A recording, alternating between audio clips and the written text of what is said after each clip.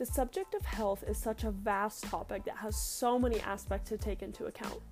And not only is a wide topic, but is an important topic to address, considering that heart disease is the leading cause of death in the United States.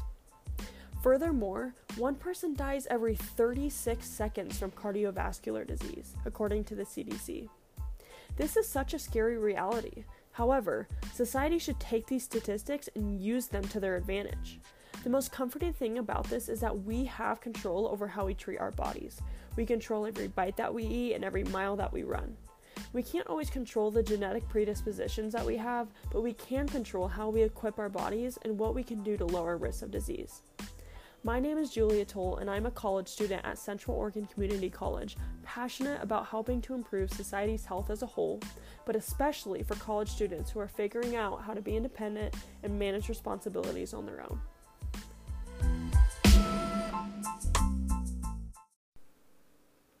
I want to start out by discussing how exercise impacts an individual's health. I also want to relate it to the context of a college student. There are so many benefits of exercising daily, but many people all over the world have a hard time finding time among the craziness of daily life. Many people make exercising an extravagant event that takes planning, when really it doesn't at all. The dictionary recites exercise as activity requiring physical effort carried out to sustain or improve health and fitness. Notice how in the definition there are no requirements for what specific exercise a person needs to do or what physical activities define exercise.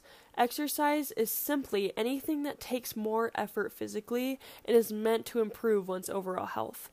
Any movement is beneficial for your health, even if it's going for a 15-minute run or a 20-minute walk. Again, exercise does not have to be this big event. To really emphasize how impactful it is to simply take a walk, I want to share with you guys all the benefits from just taking a walk. To quote Better Health Channel, some of the benefits include increased cardiovascular and pulmonary fitness, which is heart and lung, reduced risk of heart disease and stroke, improved management of conditions such as hypertension, which is high blood pressure, high cholesterol, joint and muscular pain or stiffness, as well as diabetes, stronger bones and improved balance, increased muscle strength and endurance, and reduced body fat. This just shows you how simple it is to do something healthy for yourself, and look at all the benefits. Just think about it. Let's say everybody in the world walks 30 minutes a day. Think about the initial statistic I said about heart disease being the leading cause of death. We could literally change these statistics by just walking. The benefits I previously listed for walking are the same for any other exercise as well. The intensity and frequency of working out is a determiner for how fast and to what extent you see results. Decreasing the risk of heart disease is one of the biggest effects of exercising. However, exercise impacts even daily things. Exercise reduces stress, improves the quality of sleep, and also has been linked with better grades in school. These things are so vital and are things that we need in order to function. In the bigger picture, exercising helps keep your body healthy and in shape, which in return boosts your self-esteem and confidence. The second aspect to living healthier is diet. Now, this is one of the hardest areas for people because food is literally everywhere and gluttony to food has become accepted. Advertisements for fast food literally hound society all the time, and portion sizes are huge.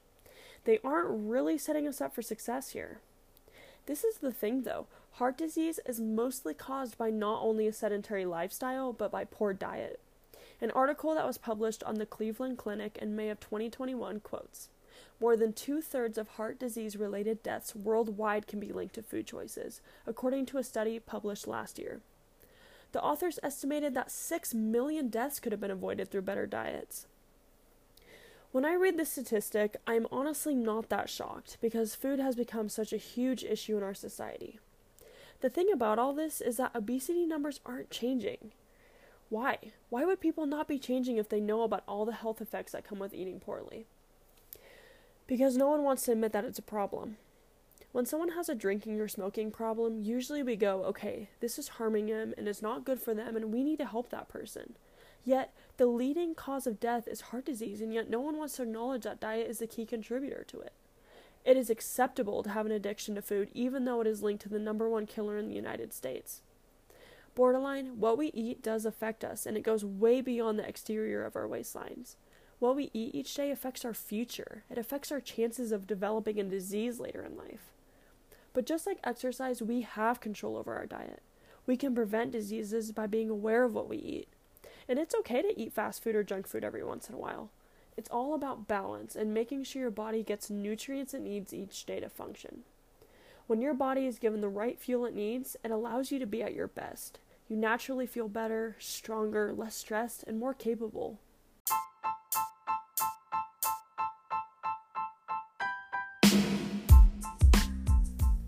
To conclude this episode, let's sum up what we talked about and discuss moving forward from there.